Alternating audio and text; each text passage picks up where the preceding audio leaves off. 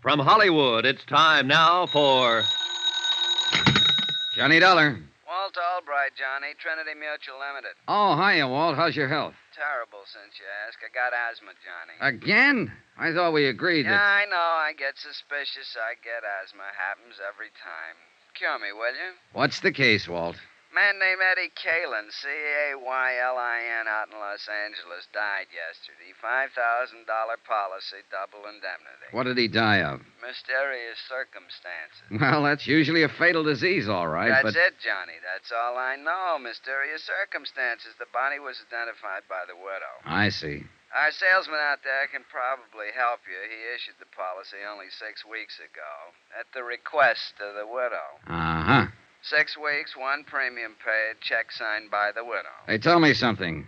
Would the beneficiary happen to be... That's right, the widow. Oh, this asthma's killing me, Johnny. You got to do something about it. All right, Walt. Just call me doctor.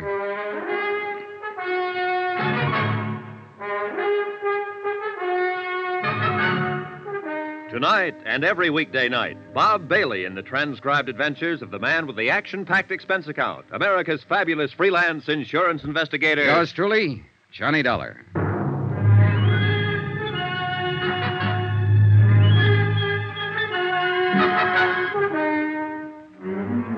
Expense account submitted by Special Investigator Johnny Dollar to the Home Office, Trinity Mutual Insurance Company Limited, Hartford, Connecticut. The following is an accounting of expenditures during my investigation of the Caylin matter. Item 1, $198.20, airline fare and incidentals, Hartford to Los Angeles.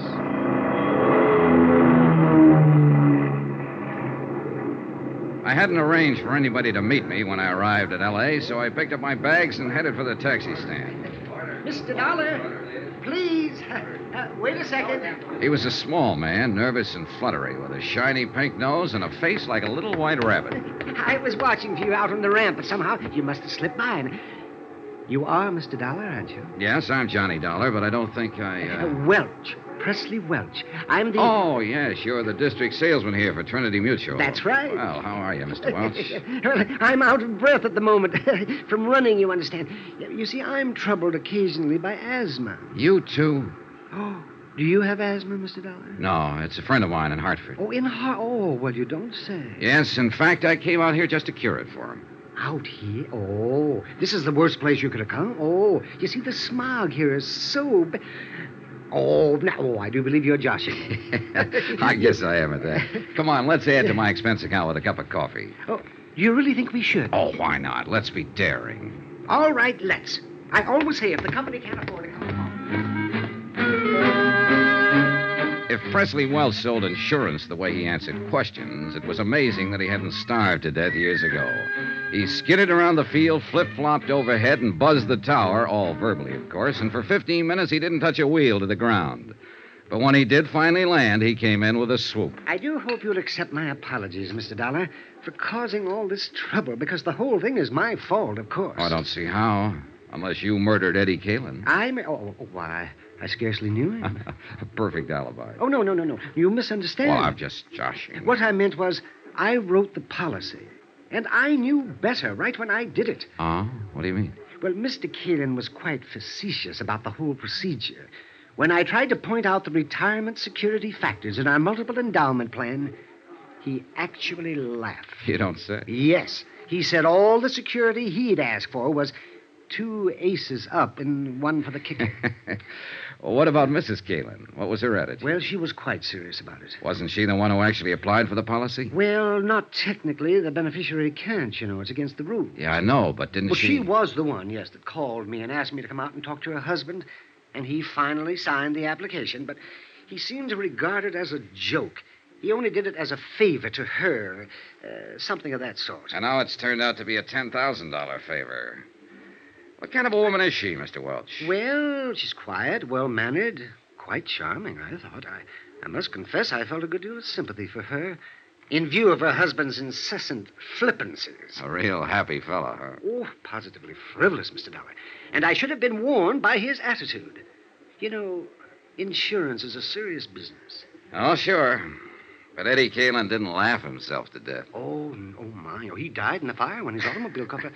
Laugh. Oh, I see what you mean. Say, tell me, how well did you get to know the Caylins, Mr. Welch? Oh, hardly at all. I saw Mr. Caylin twice. Once at his apartment the evening I sold him the policy, and then 2 weeks later at my office when he came in to sign the paper. And Mrs. Caylin? Only once, that evening at their apartment. She phoned me earlier in the week. And you haven't seen her since her husband's death, huh? No. I phoned to express my sympathy, but she wasn't available. She hasn't filed a claim yet. No, but I knew she would, so I took it on myself to notify Hartford. I just can't help feeling guilty about this, you know. Yes, so you mentioned. Not that I really am, of course, but, well, you understand. It's Oh, sure, I understand. Well, I'll keep in touch. Watch out for comedians, Mr. Welch. Watch out for who? Oh, comedians, watch out. Expense account item 3, $6.35. Taxi fare to the Beverly Wilshire Hotel, and a second taxi to the West Los Angeles Precinct Police Station. The case wasn't being handled by any of the usual departments, Bureau of Homicide, Missing Persons, and so on. The man in charge was Detective Sergeant Jose Reynosa, unattached, working out of the Central District on special assignment. Pull up a chair, Mr. Dollar. When I talked with him in his office, Reynosa told me the reason for it. Yeah, it's a funny deal, Mr. Dollar. The facts in the case could point a lot of different ways. But the way it stands right now, they just don't add up in any direction. At least not quite. Do you mind filling me in on some of those facts, Sergeant? I'll be glad to. Last Thursday morning at 4:20 a.m., we got a call relayed through the fire department to investigate a burned automobile out on the Palos Verdes headland, up in the hills above the harbor. The car was lying in the bottom of a ravine below the road, and it was a total loss. Apparently, the gas tank had burst and flooded the whole interior. Oh, what do you mean, apparently? Well, the upholstery may have been deliberately soaked with gas. The arson squad isn't sure. I see. That's why this case doesn't quite fit into any niche, Mr. Dollar. It might be homicide, might be arson, missing person, or only an accident. We're not sure yet. Anyway, there was a body in the driver's seat, burned to a cinder, unrecognizable. But we did recover a few personal effects. A signet ring, keychain, wristwatch with the strap burned off, a wallet, badly scorched. I noticed the keychain has a metal tag with the address stamped on it. Yeah, that and a part of the driver's license were the only leads. Eddie Caylin, Argus Terrace Apartments up on Sunnyway Drive above the Strip. So we went up there, and we ran into a second surprise. What do you mean? Nobody home. We attained access, found the place in a mess. There'd apparently been a fight, a chair and a couple of lamps were broken, and there were bloodstains in the living room. What about Mrs. Caylin? Located her the next afternoon. She'd been spending a few days at a friend's cabin up at Arrowhead. Does the friend confirm it? She was there alone, had her own car. Yeah, she might have come back to town that night, but we got nothing to prove it. Or disproven. Right. Just another one of those maybes. That's all this case is, a collection of maybes. Yeah, I see what you mean. Tell me, Sergeant, just who was Eddie Caylin?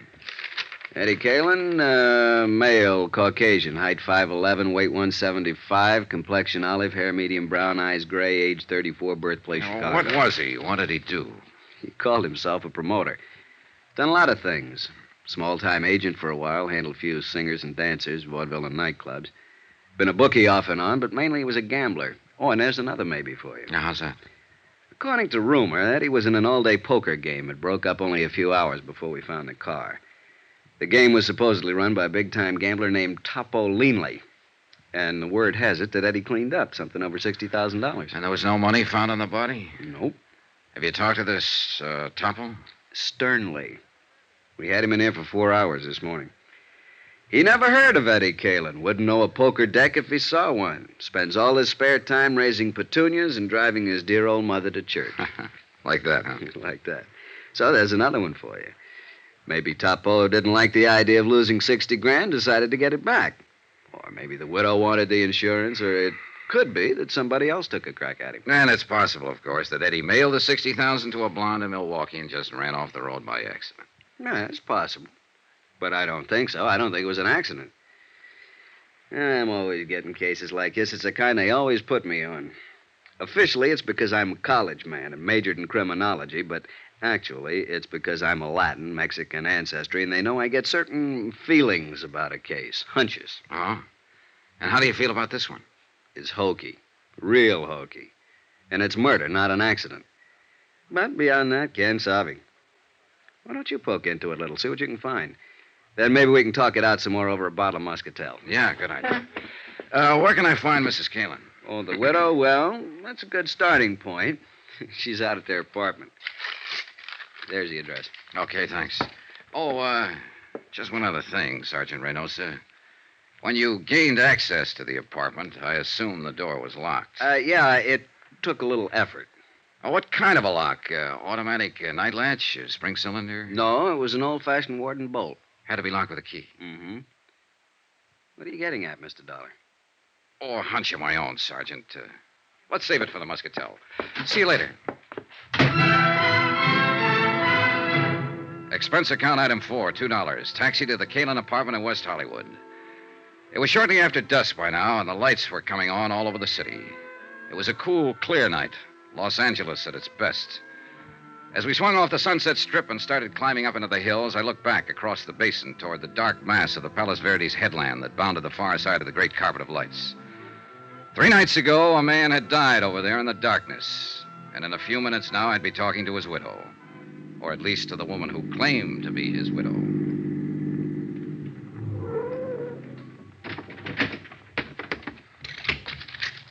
Keep the change.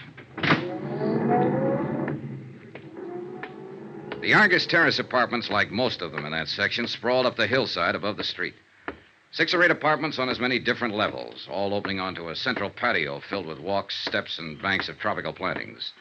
The Caylin's apartment was at the top, and I was still 50 feet from it when the door opened and a man came out and hurried toward me. I stepped back against the shrubbery and waited for him. Good evening, Mr. Welch. Oh, my. Oh, it's you. Your second visit to Mrs. Caylin? Second? Oh, yes. Yes, it is. I imagine you've been notified, too. Notified? Well, yes. I got a wire from the Home Office in Hartford this evening. That's why I'm here.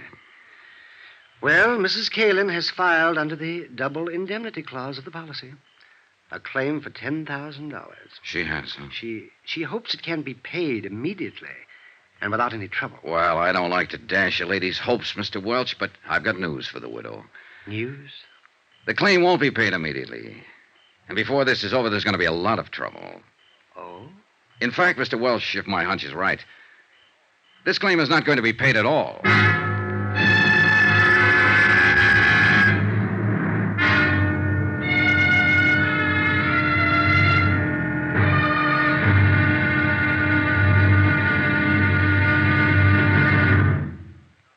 Now, here's our star to tell you about tomorrow's intriguing episode of this week's story. Tomorrow, a lovely girl lies, cries, crosses her heart, and hopes to die.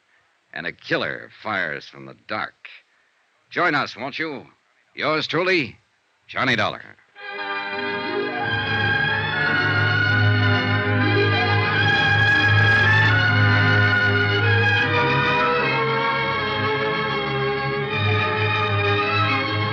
Yours truly, Johnny Dollar, starring Bob Bailey, is transcribed in Hollywood. Written by Les Crutchfield, it is produced and directed by Jack Johnstone. Be sure to join us tomorrow night, same time and station, for the next exciting episode of Yours truly, Johnny Dollar. Roy Rowan speaking.